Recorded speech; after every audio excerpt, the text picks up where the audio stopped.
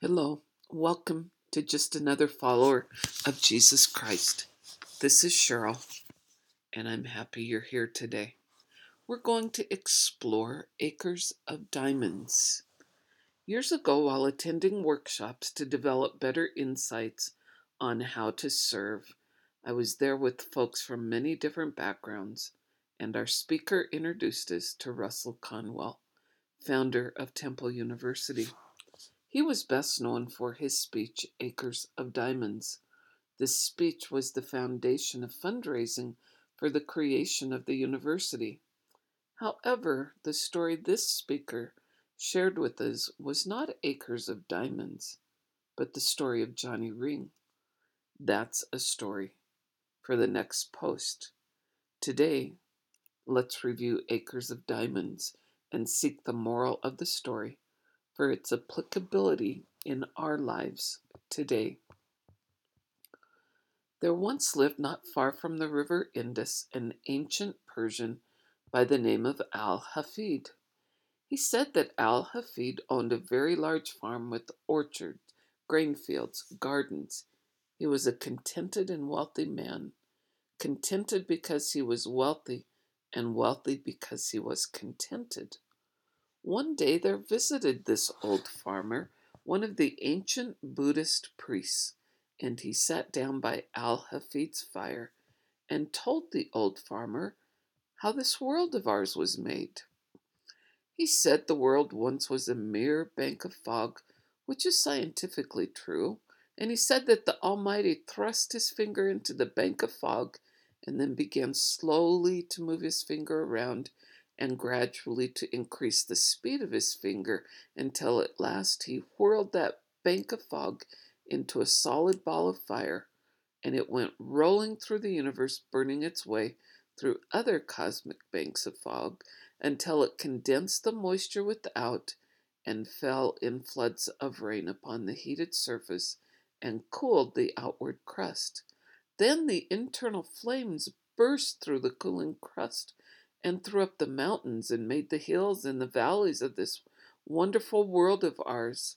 If this internal melted mass burst out and cooled very quickly, it became granite, and that which cooled less quickly became silver, and less quickly gold, and after gold diamonds were made.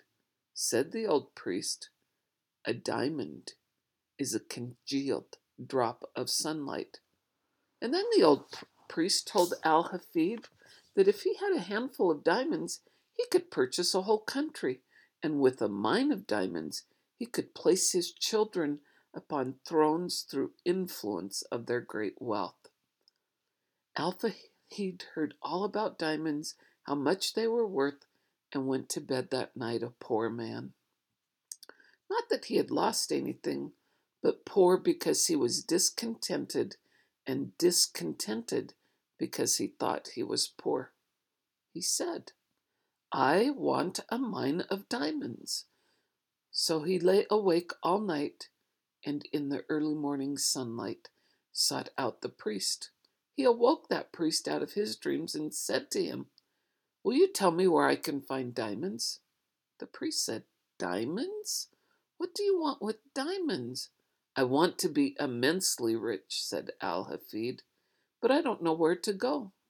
Well, said the priest, if you will find a river that runs over white sand between high mountains, in those sands you will always see diamonds.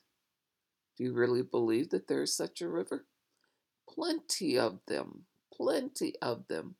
All you have to do is just go and find them.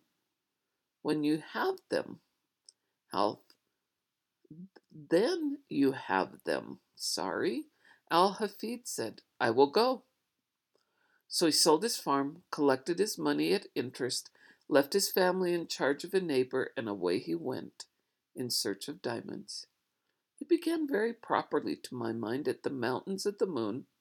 Afterwards he went around into Palestine, then wandered on into Europe, and at last, when his money was all spent and he was in rags, wretchedness, and poverty, he looked upon his life and didn't find value.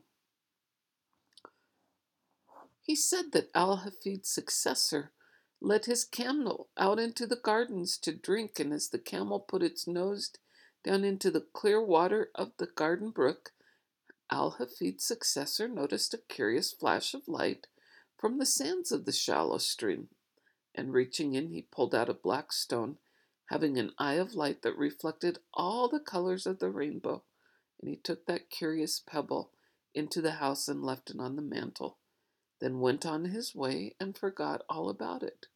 A few days after that, that same old priest who told Al Hafid how diamonds were made came in to visit his successor. When he saw that flash of light from the mantel, he rushed up and said, "Here is a diamond! Here is a diamond! Has Al Hafid returned?" "No, no, Al Hafid has not returned. And this is not a diamond. That is nothing but a stone. We found it right out here in our garden." "But I know a diamond when I see it," said the old priest. "That is a diamond." Then together they rushed to the garden, stirred up the white sands with their fingers, and found others more beautiful, more valuable diamonds than the first. And thus said the guide to me, were discovered the diamond mines of Golconda, the most magnificent diamond mine in all the history of mankind. He said that Al Hafid remained, he said, had Al Hafid remained at home and dug in his own cellar in his own garden, instead of wretchedness, starvation, poverty, and death in a strange land, he would have had acres of diamonds. For every acre, yes, every shovelful of that old farm afterwards revealed the gems which have since decorated the crowns of monarchs. Well, today is a good day to check in our own backyards for the diamonds of life that are right in front of us. Perhaps it's a good neighbor, a safe neighborhood, a stable family. The diamonds in our lives come in all different shapes and sizes, but are diamonds nevertheless. Won't you join me in checking your backyard as I check mine? Until next time, God be with you.